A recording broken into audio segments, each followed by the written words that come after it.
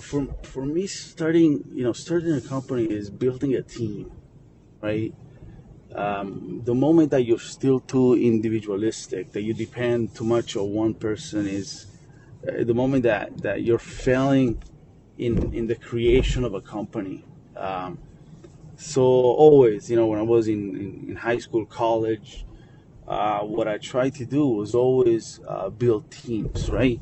Winning teams that made an impact to the local community, to the world. It might sound crazy, but that's what drove me. That's my adrenaline rush, you know.